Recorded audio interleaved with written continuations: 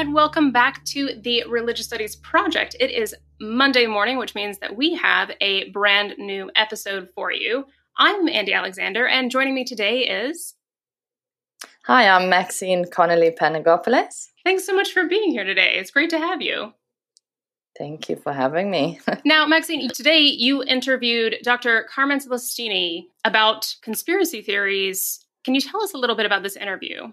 Yeah, sure. It was so fascinating. Carmen's work is so broad in terms of covering societies or organizations that are your sort of, if I would say, classic conspiracy theories. So things like Freemasons and some neo-Nazi organizations, which are really associated with doomsday prophecies. But she also, in her work, covers organizations that aren't necessarily the first things that come to mind. So looking at John Birch Society and the Skull and Bone societies within universities.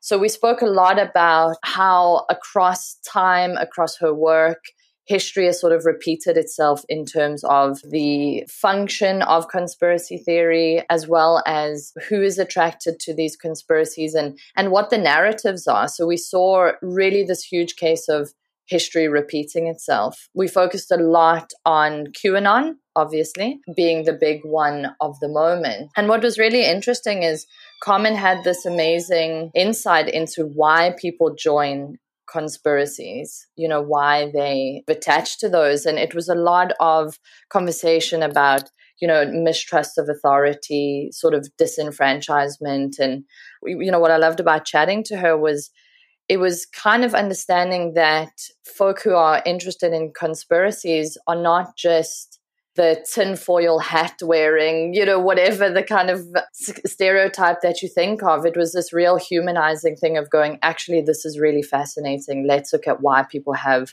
these beliefs and what these beliefs do for them psychologically, which, of course, is fascinating and really appropriate to all of us. And finally, we sort of just ended by speaking about what happens now. The big QAnon predictions they haven't happened. Okay, it's come, it's gone, and it hasn't happened. So what now? What happens to people's meaning systems when they believe in something so much and it doesn't occur? So Carmen explained that sort of some of the ways looking forward of how these societies are reimagining themselves and what direction they're going in. Well, that sounds really fascinating. And I think that this is super relevant, not only given the sort of current socio-political climate in many parts of the world, but these are conversations that are happening in our classrooms too with students. This is all very much on everybody's minds. And so I can't wait to see what she has to say. Let's listen in. Hi, I'm Dr. Maxine Connolly-Panagopoulos. And today I'm joined by Dr. Carmen Celestini, who's a postdoctoral fellow at the Center of Hate, Bias, and Extremism. She's also a sessional lecturer at the University of Waterloo. Carmen, welcome to the Religious Studies Project. Thank you for having me. No problem. So your work broadly is looking at conspiracy theories. And for those who might not know, how would you define a conspiracy theory? A conspiracy theory is usually some articulation of fear and trying to find an answer to what's causing the fear or causing sustained sense of disaster. So it's an explanation when some of the things that you would normally turn to aren't providing the answers you're looking for. Brilliant. That was very succinct. I'm sure that's not something that's very easy to define so quickly. But, you were speaking about the fear when something like that is happening and your current meaning systems maybe aren't answering that. And there's a lot of evidence of that currently, but in thinking about how broad your work is, I wanted to maybe go back sort of chronologically, I suppose, and think about your work with the Anti-Masonic Party in the mid-1800s. Could you tell us a little bit about what that party was and how they used conspiracies? Well, so the Freemasons are linked to the Illuminati. So in 1776, the Illuminati rose, and there was a lot of secrecy about that group, and it was linked to being attached to the French Revolution. And one of the ideas was that the Freemasons were linked to this. So John Robinson had written a book in, I believe, 1778 or 79, and it arrived in North America. And a lot of people were looking at what was happening in the Freemasons. And, it is somewhat a Christian group, but it also has an air of secrecy, and it's a secret membership. And the idea is that many of the people who are members of the Freemason were also important people and prestigious people in communities, in politics, in sales, in corporations. And so it was determined that one of the things that the Freemasons and the Illuminati wants to do is destroy religion. And so it was an articulation of that. And if we think about in the 1800s, I mean, there was a lot of social things that were happening in society that, people were nervous about. And, there was fears, there was anti-Catholic Catholicism that was happening. People were afraid of new things and different things and felt that it was an encroachment upon their faith base or an encroachment on their politics. And at that point in time, America, was rising up and changing. And, to respond to that, they had to find out what was causing some of the distrust in society, what was causing some of their questions. And so when you see a group of people who are consistently in powerful positions, you think that they might be trying to control something and create a new world order, which is very consistent in many conspiracy theories. And so for a conspiracy theory to take hold, there has to be distrust of the institutions in society. And there has to be distrust in the media. And, those ideas that you think that someone's not being completely transparent, or that perhaps the government body isn't serving your best interest. They're serving their own self-interest. And so the Anti-Masonic Party started off as a religious group in churches talking about, how do we stop the Freemasons? But there was a realization that, doing it from the church with the separation of church and state wasn't going to actually have an impact. So the way to make an impact was to join the political party itself. And so eventually the Anti-Mason Party became the Know Nothings in America. And so, this is a continuous trope where, many people sort of dismiss conspiracy theorists. I personally have been in a room and someone has been telling me their conspiracy theory, and it makes sense up to a certain point, and then all of a sudden there's a fork in the road, and you're like, what? Okay, let's go back and, how did we get to that spot? And so, when you think about, even in scholarship in some cases, when we look at political parties or social movements that are happening, that are, covered with a conspiracy theory, people think, well, they're just wearing tin hats. That we can't take them seriously. They're on the fringes of society. But I think that this continuous dismissal, we can see with the Anti-Masonic Party that, they didn't have much impact, but the Know Nothings did in the American political system. So, we can see it even now. If we look at, everyone sort of looks at the QAnon shaman and they joke about that. But what was the impact of those conspiracy theories and the social movement that it created? So when we think about these ideas of secretness and distrust in institutions, we have to look past the salacious nature and actually look at what they're fearing. So what was the thing that started this? There was, confusion in society, confusion in politics, confusion what was happening. And so how do we answer that? There's a power that wants to control these things outside of us. So. Mm-hmm. There's a couple of things I wanted to pick up on there. First is, just this idea, exactly as you said, of not just dismissing these beliefs as, oh, these people are, like you said, wearing tinfoil hats. It's rather thinking about, actually, it is a sort of product of the times, right? Like, we are living in times where there is exactly that criteria that you're talking about, that distrust of institutions, fear. Of course, with the situation, there's so much more fear now, fear of mortality, fear of illness than, has been for a really long time. So it's not surprising that these conspiracies are rising up. And especially like that you spoke about, the logic to it, because we were talking a little bit before the recording, I have friends that are into QAnon and things like that. And these are logical, intelligent people, so there is that logic to it. But I wonder if you can kind of explain a little bit, where do you think that fork in the road comes from? What do you think makes someone go from, yes, this is logical, to, hold on, there's a jump? Yeah, I think that, especially now, so putting it in the context of what's happening with COVID, first of all, we have people who, we've talked about being in isolation. So your social group is on the internet. This is how we interact, is via video with our friends. And there isn't, if you're online and you're in a forum or you're in a group or you're on Telegram, that group is there 24 hours a day. So like at 3:00 in the morning, you can pop on and have a conversation. And so what we find with conspiracy theorists is that the way they approach things is almost scholarly.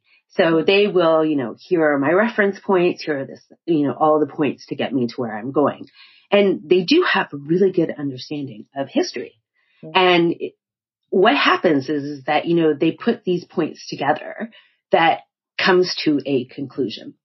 With COVID right now, what we see is that people are, they're aware that there's a virus that's happening, that we're in a pandemic. But, we're locked in our houses. A lot of people are facing financial insecurity, especially in America. I know in Canada, we have benefits that our government has given, almost like universal income. But that's not something that's happening necessarily in other countries. And so people are feeling like, I've lost my job. I don't know when this is going to end. I'm having financial insecurity. My friends are nowhere near me. I'm isolated in my home. And they start engaging online. And there's already a sense of distrust in the government systems. Every government, people can point out where they distrust them or where they feel that they're not actually speaking for them or what they believe in. And, there's so much in the media right now where it's like, we distrust mainstream media. You're a sheep if you read the Washington Post. And so, they start seeking other things. So you might be in a conversation with someone and, the universal language of religion plays an important role. You might see someone say something about a conspiracy theory and then end it with a psalm, or talk about how God is involved in this. And there's also a lot of notions of apocalyptic thought in there as well, because it does seem, if you interpret this, that this is signs of the end times as well. And so when people are like, if you're religious and you turn to God to prayer to find this answer, those prayers aren't being answered. So you turn to, well, it can't be God that is doing this. It has to be some type of human-made problem that's controlling this.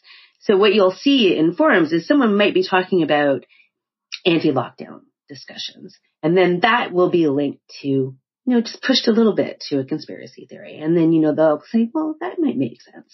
And then, that envelope opens a little bit more. And then the next conspiracy theory that's linked comes in. And, when you're using religious language or, interpretations of politics, you can see that people start believing different things. And there are groups, extremist groups, like, I recently just wrote a thing about this, that in the White Lives Matters group, so there were protests planned all across North America. And Toronto, where I am, was the only Canadian protest. And they openly, in their group in Telegram, said, we're not going to post any racist material. We're just going to talk about, who has been wounded or who has been shot, who is white, and stand up for their rights and stand up for their memory. And they were saying that they wanted to link to the anti-COVID protests that are happening here and the anti-lockdown protests. And they refer to people who are anti-lockdown or believe that COVID is a hoax. They refer to them as the normies. And so they were making actual outreach to these groups with the normies. But the thing that they were using, and I see this in other groups as well that are extremists, is that they don't actually put their racial or their conspiratorial ideas framed. They frame it within a political discourse. So it'll be a meme that's, anti-lockdown, like they're trying to destroy the middle class. And so these ideas are actually pushed to something that you can understand, even if you're not a conspiracy theorist, and that you can relate to. And so once you sort of start relating to that, the envelope starts widening more.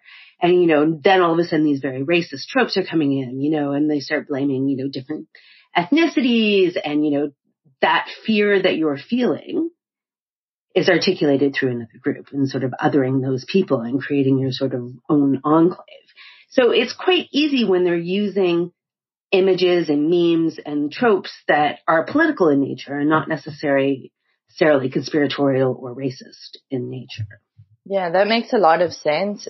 This thing of what was really interesting there is about using tropes or using imagery that you will identify with.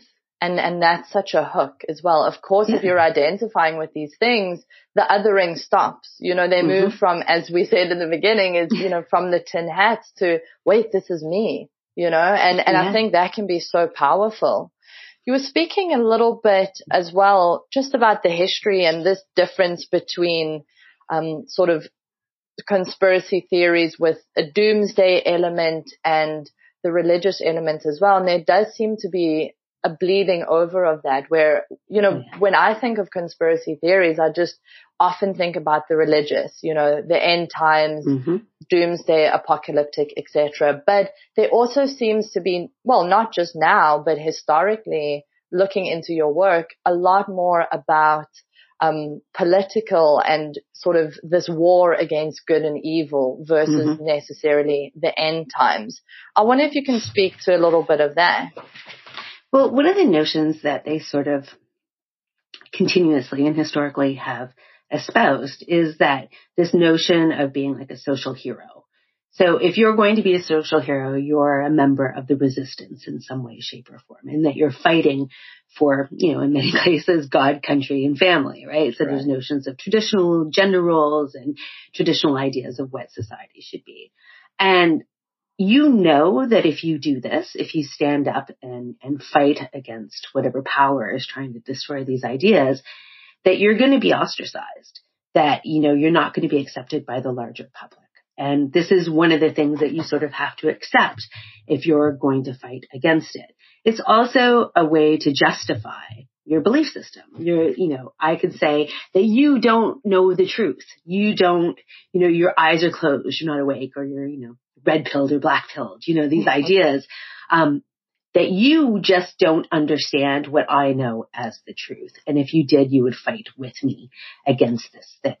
So this idea that we're going to be in our own sort of group and we know who the others are. And now they might not necessarily be our enemy. They're just asleep. They just don't know the truth and they're just following all these things. I mean, we see this with these ideas of sheeple and the way that these things are articulated. And so, like in the 60s and the 50s, it was the communists that were trying to make these things happen. So the communists were involved in the civil rights movement and that, they were, using people of color and African Americans to fight back against society and create socialism and communism in the various countries where civil rights movements were happening. Here we see, there are links to communism, obviously, because, they blame China for these ideas that are happening. But at the same time, Antifa has risen up as being, the new communism for the 2000s. And, what's happening with Black Lives Matters or what happened on January 6th, these ideas are linked to Antifa is, forcing or, motivating these people to speak out for BLM because they're trying to bring communism or socialism or ultimate liberalism. So, it's this idea of disaster. So, in the 50s and 60s, we would see protests in the street. And people would be afraid, even if those protests weren't happening anywhere near you, you would see buildings on fire, you would see, people being, with the hoses or being shot or fights, that seems like chaos and it seems somewhat scary. And you have to understand why this is happening. And, if you're separate from that movement, you think that society is so good, like it's not that bad.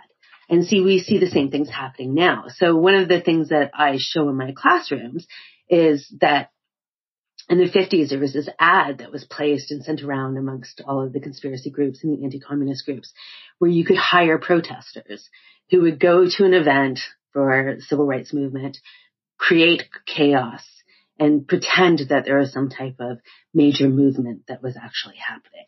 And, they were articulated as being communists. So a few months ago, there was an ad almost verbatim, except for communists, it was Antifa. And that, you could hire these Antifa protests to come to your town and cause chaos. And so we see, like, even in small towns, I don't know if you saw these memes on Facebook or on social media, but people were actually in their small towns standing around with their guns, ready to fight down BLM because BLM was coming to their little tiny pocket of the world. And when BLM didn't show up, they were like, we scared them. We're the most powerful people. We stopped this movement. But there was never a movement. But that sort of specter of it happening in your neighborhood makes you react in a way that, you understand the world as not being full of injustice for other groups. But it's not something that happens to you. I mean, it's our privilege, right? I mean, we don't understand those things. But it becomes a specter, and you don't want to think that society is injustice like that. And so that injustice comes back to you. So for conspiracy theories, if we ignore the salacious nature, we have to look at what the injustice is underneath. Like, what is this conspiracy theory answering? So is there, in your mind, for some conspiracy theorists, that the injustice is that I feel encroached upon? I feel that, our ideal society may not be ideal for everybody, but the way I see it, it is justice. And so these things happening are an attack on me and an attack on my lifestyle, or, they're attacking my religion. There's a sense of persecution that's attached to that. And, that is consistent throughout history. If we look at the Illuminati, we look at the insiders of the John Birch Society, or we look at Antifa right now and, who are the New World Order, like the deep state. Yeah. It's a destruction of religion. There's ideas of taboo nature. So, pedophilia is attached to it, or human trafficking, all of the very truly negative, evil images that doesn't make this the kingdom of God in some way, shape, or form on earth. And, Jesus is not going to return because we're so evil. So we have to fight against that evil. And how we articulate that is usually through taboo topics, through injustice, and people being manipulated. And as the resistance, you have to fight against that, even though you will be ostracized or attacked. And that's why, you have these groups of people who come together and, they are one, they know the truth, and they have to rise up and fight. So, it's like this ultimate confirmation bias. Where it sounds like it exists on the spectrum of either, okay, I need to protect myself and I need to have ultimate truth or knowledge, to that other end of the spectrum of actually acting out against this perceived enemy. Your work speaks so much about just fear and morality, and then how those two things kind of bleed into this. And it's so understandable from a psychological perspective why these conspiracy theories are gripping people. And again, you're going out there looking for confirmation, whether it's, you see, they didn't turn up because they were scared. That's you going, you see, these things are real. So it's so dangerous. And I just think psychologically. So some of your other work was speaking, in talking about QAnon and things like that, you were speaking of this sort of enemy, quote unquote, of New World Order, the cabal, things like that. But I wanted to kind of go back in time to your article called Fighting the System, where you were looking at white supremacy in the 80s and how, they sort of saw the enemy, who they saw that as being, and specifically things like the Turner Diaries and the Order. Could you tell us a bit about that? Yeah, so my PhD work was on the John Birch Society and the role of religion within that group and apocalyptic thought.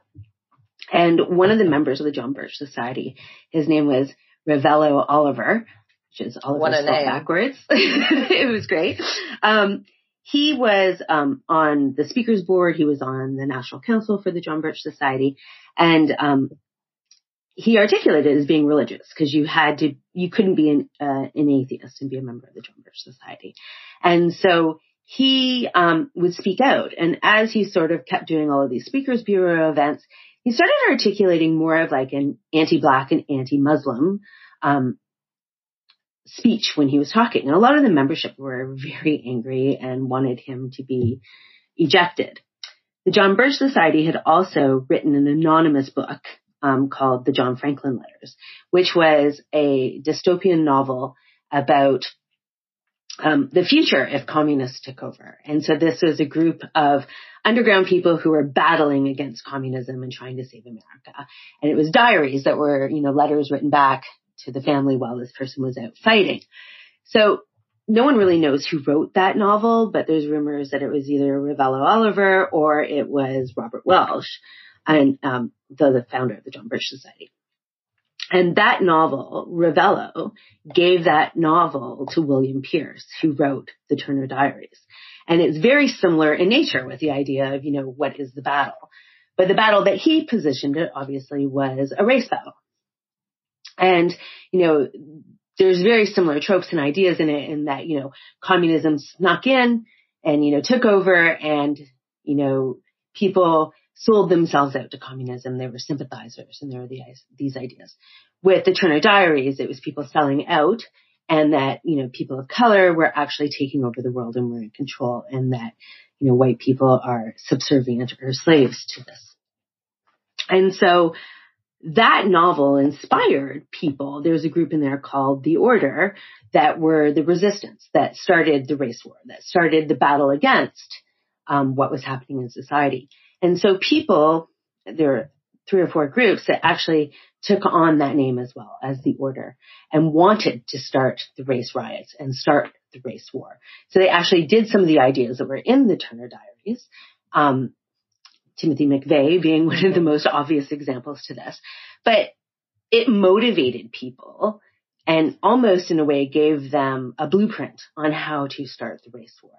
And so these dystopian novels and these ideas of extremism, when people are feeling afraid or that they feel that, they are superior because of the color of their skin, there are these mechanisms that create this social hero idea. So for The Order, they were the heroes that were going to save America. They were going to stop this and, start states that were specifically for people of color and start states that were specifically for white people. And it's the motivation to make this happen. And they feel that, regardless what happens to them, they're the heroes that are fighting this war and are saving God and country and family. They're saving, themselves and saving how they see the world and what they understand the world to be. And they scapegoat other ethnicities to blame for their own, whatever they feel their injustice is. They could feel that they can't be successful because other groups get preferential treatment, and that is a sign that they're going to eventually be enslaved or the New World Order is going to happen. So, the way that we understand our own position in the world and who we blame for that position is important in the movement of these things, especially when you distrust your government and feel that the government is serving another group and isn't your voice. So it's how it's articulated, and then, these novels can really push a person to think about these things. So thinking that, we have quite an international audience, so I wonder if you might just clarify the John Birch Society. Oh, sorry. No, not at all. So the John Birch Society was a group that was founded in 1958 in America, and it was started by Robert Welsh. And they were an anti-communist group, and they were actually very important in the nomination of Goldwater in the 1964 election. So they secured his nomination through their votes at the primary in California. And they were known as being conspiracy theorists. Robert Welsh wrote and said that Eisenhower was a card-carrying communist. And, they were very vocal in their belief that there was a group called the Insiders, which are very similar to the Illuminati, who controlled the American political system. So they selected who the nominees were for both the Republican and Democratic Party, and that their end goal was to bring communism to America and create a new world order. So one of the things that I think most people can relate to, because we all talk about this wherever we are in the world, America and the war on Christmas. that actually was started by the John Birch Society. So in 1958, they had sent out a memo and a flyer to their membership and said that the United Nations was trying to start a new world order and take Christ out of Christmas. So at the stores, at department stores, instead of having Christmas decorations or Christmas balls on the tree, they were going to have New World Order and UN insignia Christmas balls on the trees. And they asked all of their members to write the department stores and say, do not put the UN balls up. You know, the sign was if there was an X in Christmas, they were taking Christ out of Christmas. The stores weren't doing this. Like, it wasn't anything the stores were going to do. And predominantly, a lot of the women who were involved in the John Birch Society wrote to department stores like Macy's and said, I have a credit card with you. I will not shop if you do this with the UN Christmas balls. Of course, it didn't happen, and they declared we won. And there was like huge letter writing programs where it was like, don't let them X Christ out of Christmas. And so that was 1958. And here we are in, 2021. Last year, Donald Trump announced, we're allowed to say Merry Christmas again. But there was never really a battle for this. And, that's how that conspiracy theory continued to this date. So they had an impact, and a lot of, so hopefully when my book is published, we'll see that the John Birch Society actually members, like Tim LaHaye was involved in the John Birch Society. He spoke about religion for them, was on their videos. He, in one of his books, wrote that he shared Christ with Robert Welsh before he died. And in one of his books, he talks about how he's been a studier of the Illuminati. And so Tim LaHaye obviously was involved in the Moral Majority. And some of the families that were funders of the John Birch Society were also backers of the Moral Majority.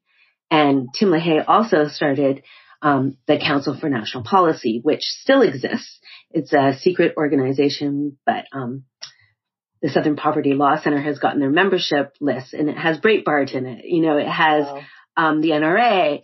And now Republican presidential nominees, or people hoping to become the nominee, actually go and speak to the Council for National Policy and report, and they will put their support behind them.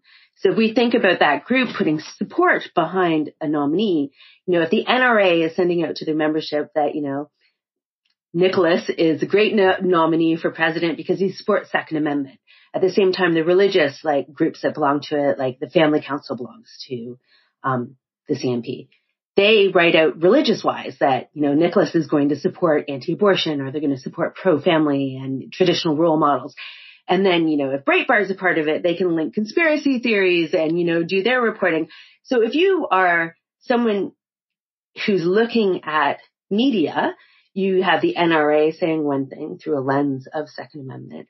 You have a religious group that you belong to saying the same thing, but through a religious lens. And then you have, the alternative media saying it through another lens. So you have this cohesive message that's being sent through all of your belief systems to support someone. So from the John Birch Society, the impact has come to the point with the CNP. So, and if you look at scholarship for the John Birch Society, they're often dismissed as, I've actually seen scholarship that says they're kooks or tin hat wearing, or we shouldn't pay attention to them. But the impact that they've had, even to this point, is very significant. That is so powerful, thinking a little bit about, as you said, all those channels. If all those channels are coming through, people who are just seeking some sort of answers can so easily slip down something. And thinking again about going back to the order that you spoke about, I wanted to think a little bit about, you spoke about their supremacy ideas, this idea that they're fighting the good fight. And you spoke in your work a little bit about this two-seed theory. And I wanted to maybe explore the role of religion and how it's maybe used to support or to facilitate these sort of supremacist ideas. Well, in a lot of supremacist groups, there's different various religions that are attached. There's Odinism, but it usually comes back to the idea of Noah's sons and, how it was separated, and, Ham was, the dark one that, is the evil tribe. And so they link those ideas. There's British Israelism that has taken hold in America as well, that, this lost tribe, they are the ones that have to go forth. And so they push these narratives that, they are the chosen ones, that, God has said that this group or this ethnicity is the most powerful. And with the white supremacists, a lot of them do not believe that it is Judaism that is the chosen people, that it is them that is the chosen person. So what we can see with a lot of these groups is that they believe that they are on the side of the eternal, that they are, fulfilling what God wants for us. And by battling for these things, they're, either creating an ability for the rapture to happen, an ability for Jesus to return because they've made the kingdom of God on earth and it's prepared. There's a lot of interpretation of what's happening in the news as symbols of either the return of Christ or, in the book of Revelation of what's happening. And so they use these things to motivate themselves and to articulate their ideas to other people. So the use of religious language is exceptionally important. I mean, we may not all understand the meaning of the word the same way. But we have an understanding of that word, and it can be motivating to us. And that is one of the powerful things that groups like this use, is this notion of, I'm doing the right thing, I'm doing God's work in some ways, and attaching, ideas of freedom or ideas of creating the kingdom of God is really important in these movements. And that, some of the groups believe that, unless we separate by race, then Jesus can't come back, or the rapture won't happen. Or unless we articulate it in a different way or understand society and make it, where there are no LGBTQ2SA groups, where, it has to be traditionalism as they articulate it. But the thing is that if you and I were in one of these groups, you may understand what needs to happen for the kingdom of God differently than how I understand it, but we're both motivated. One of the things that you can see is that it's not necessarily about dogma or denomination. It's about values. So you can see that the motivation in the social movement is, how do we understand morality and how do we understand values? And, it has nothing to do with our dogma, but we all understand morality and values. And so that's what they use. So we can see that with culture war issues, when it's articulated in society, every group or religious denomination has those core tenets. And so people use that as motivation in many of these groups. So. And how common is that idea at the moment, this fight for, I realize definitely the fight for morality, good and evil, as sort of good being, if you take it from the QAnon perspective, people who aren't wearing masks, etc., bad being the New World Order cabal. But how prevalent is the sort of religious aspect within that, currently? It's significant. Mm-hmm. So in the COVID, they're actually creating, I'll have to send you the meme when this is over, but some group is in North America right now creating little cards that have like a cross on it that says that I'm vaccinated by God's love.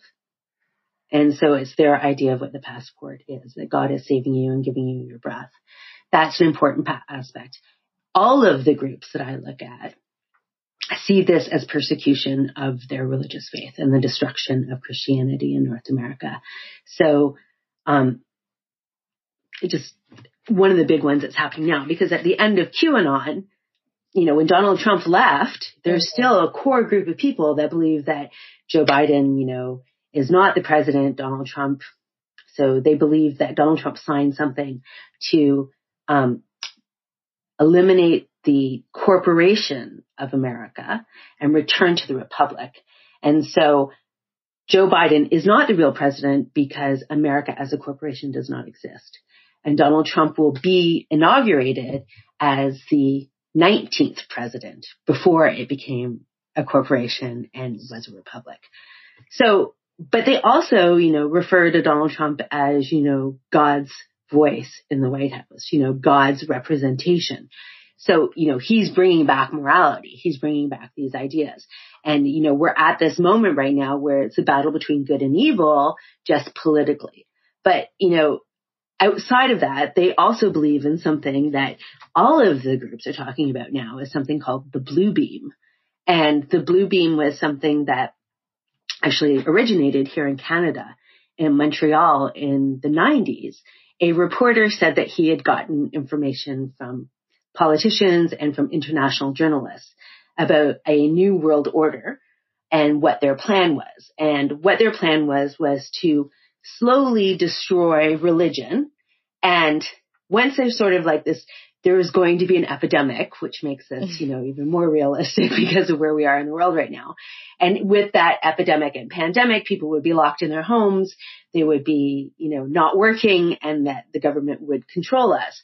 But the government were slaves to the Antichrist, and the Antichrist needs to take his throne as the world leader of the New World Order. So the Blue Beam is actually a hologram that is going to be put into the sky around the world, and all of the prophets and all of the gods will appear, talk about their faith, and say, you guys interpreted this wrong. This is not what we meant. But now this person fully understands what we articulated in our religion and follow him. And that would be following the Antichrist. And so what they're saying is that because people can't go to churches because of isolation, that's part of the destruction of Christianity, or the destruction of everyone's religion. And that, when you see holograms on TV, or you see holograms somewhere at a concert, it's an example. So what you'll see is that in the groups, people will be like, that's the beam. That didn't really happen. It's a beam. And they're starting the holograms. The motion is in order. It's happening. So this idea of religion is so inherent in so many of the conspiracy theories. I mean, this one, the Blue Beam, is interesting to me because of pluralism that every religion is shown. Yeah. But I would love to look at your internet history one day. Yeah, it's a little quirky. So what happens when these, just sort of ending a little bit, thinking about the confirmation bias that we were talking about, and, this Donald Trump was the savior, or meant to be the savior. You were speaking a little bit about, he was going to end the corporation. Mm-hmm. And now that's not happened. Some of your work speaks about the televangelists who were really supporting Trump and saying, okay, this is the sort of, he's God's warrior. So what happens in the face of that? Do people just move to something like the Blue Beam when that doesn't happen? Or how does it? Well, right now it's a little, chaotic in the conspiracy world. There are a lot of people who still believe that Donald Trump is going to come back into power. What's happening with the recounts in Arizona, and today they said that they're going to start one in New Hampshire as well, that, there is hope that it's going to come out as truth that, there were fake ballots, that, all of these things happened. Like in Arizona, they think that there's bamboo in the paper that shows that it came from China, and that's what they're looking for. There's this consistent narrative that they want to prove this to be true. And because it keeps being articulated as, we don't believe that Joe Biden is truly president. Like the GOP, even taking out Liz Cheney from her position is still supporting this notion. So they're sort of waiting for some heroic moment. And, they're like, still believe, still hold on. At the same time, other people are like, okay, well, that didn't work. The deep state did not, has won. So it's kind of like, if someone says the world is going to end on this day and it doesn't happen, there comes up another idea why that didn't happen, right? And so you still believe. And there's always an excuse why it didn't happen. And so this is the same thing that's happening with QAnon. There's faith, and then, there's something that has stopped it, like, the Democrats or the communists or Antifa stopped this, or the deep state stopped it from happening. But QAnon is unique in the fact that usually with a conspiracy, someone interprets that and shows, here are all of my, resources and references to prove this conspiracy theory. With QAnon, it's up to each person to understand the crumbs that are being left. Yeah. So that's articulated through your own lens and understanding of the world. And so, people come together and see it in different ways, but there are certain tropes of, not having a voice and distrust and the deep state and, human trafficking. All of these ideas of drinking children's blood and, these things seem to be consistent, which are attached in a lot of ways to how they determine or define Satanism. And so some people are still holding on. Other people are moving to Bluebeam, or another conspiracy called Symback. They're moving towards that. But there's also people who are like, I don't believe in QAnon anymore. And they're sort of in something that are similar to support groups on Reddit and on Facebook, where they go in and say, I don't believe anymore, and, I just need support, and I can't believe this happened. But the thing is that there isn't anybody in there who actually has, psychology or, mental health or anything. So many of these people are there. There's already a sense of distrust. They don't believe what's happening. They're scared. And so it's ripe for new conspiracy theories to be introduced and new ideas of extremism when it comes to, sort of like white nationalism and stuff like that, where now these people are focused in one group together and are almost prey to these things where all these new ideas can come together. So, one just leads into the other, but there still is a foundation of that QAnon ideas there. That's a really scary thought. And do you think that, well, it seems to me, and just from my perspective, it seems like conspiracy theories are so much more prevalent right now than I remember them ever being. I suppose besides the Y2K, it seems like just a sign of the times right now. Do you think that this will taper off, hopefully, when things start to get back to normal, or what do you think? Know. I mean, I think that we're at a really sort of interesting point in time. I mean, conspiracy has always existed, and, in the 50s and 60s, it was through newsletters and cassette tapes, and, these ideas and films in some cases were spread about. But here, because of the internet, it's so much easier to spread these ideas. But, for decades and decades, there's been a movement for distrust in mainstream media. There's been a movement for distrust in the government.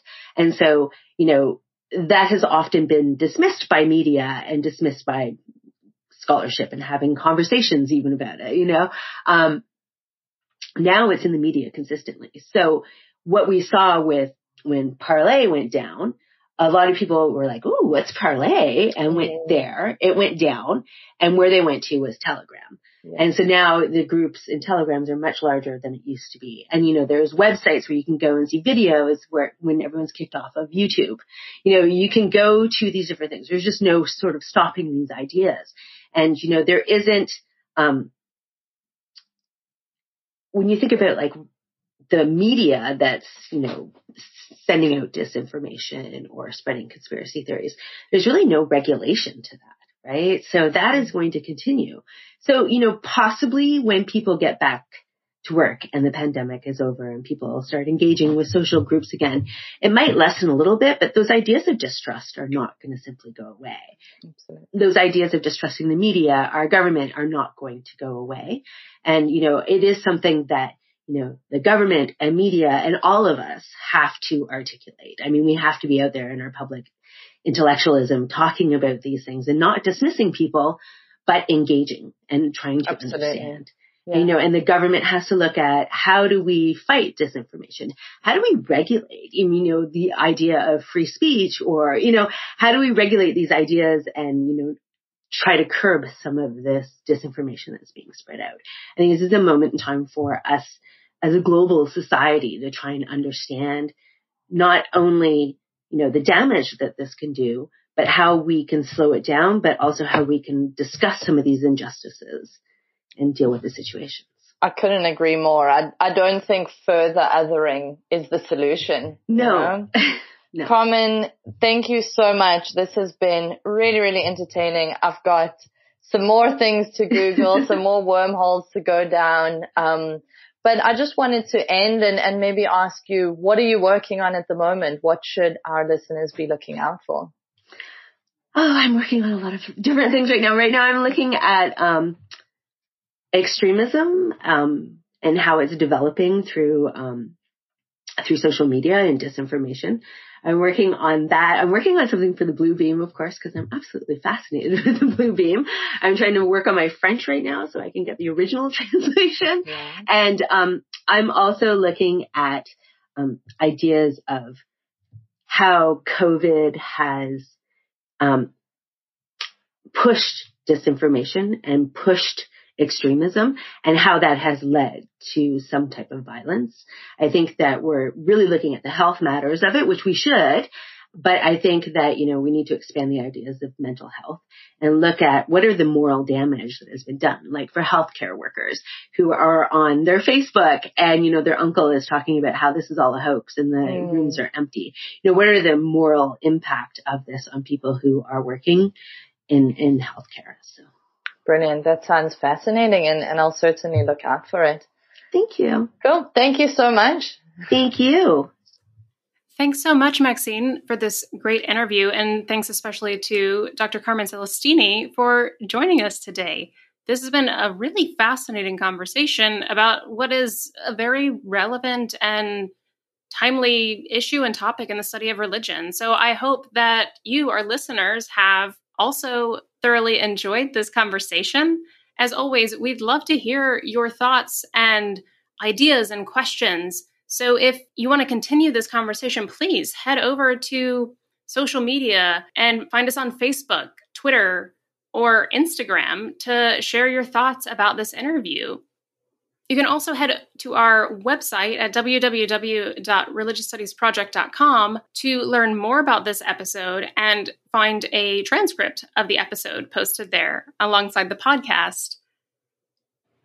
Now that we have reached this monumental 1 million downloads milestone here at the Religious Studies Project, we are just so extraordinarily grateful for all of our listeners, our contributors, our guests over the years. It's been an amazing 10 seasons so far, and it's kind of mind-blowing that we are now in our 11th season of this podcast. It's fantastic. So thank you to everybody who has been supporting us along the way. As you know, we want to make sure that this is a free resource for students and scholars alike. And we hope that these are podcasts and conversations that you can bring into the classroom to discuss with your students. You can sign up for a monthly donation at patreon.com/projectrs, where you can donate as little as $1 per month, or you can give us a one-time donation at PayPal. Also, if you are shopping on Amazon for books or gadgets or cleaning supplies or pet toys, please be sure to use our Amazon affiliate links that you can find on our website. This won't change the price of the item for you, but a small portion of that purchase will be donated to us. So please save that link in your browser and use that when you go to shop online. And as a final plug again, I know we've mentioned this before, but as a reminder, the Religious Studies Project is now on Instagram, and you can find us at project_RS_. So please head over to Instagram and follow us there as well. And we look forward to hearing from you. And until next time, I guess all that's left to say is thanks for listening. The RSP is sponsored by the BASR, NAASR and the IAHR and is produced by the Religious Studies Project Association, a Scottish charitable incorporated organisation. Find out more at religiousstudiesproject.com. Brought to you by editors Andy Alexander and David McConaughey and founding editors Chris Cotter and David Robertson. Our features are edited by Savannah Finver and our Opportunities Digest by Ella Bach. Audio editing by Alex Matthews. Video editing by Alison Isidore, podcast transcription by Jayden Bartashius, and social media managed by Candice Mixon. Don't forget, you can support the project by using our amazon.com, .co.uk and .ca links, or donating at patreon.com/projectrs. And you can find us on Facebook, Twitter, Instagram, YouTube, iTunes, and all other portals. Thanks for listening.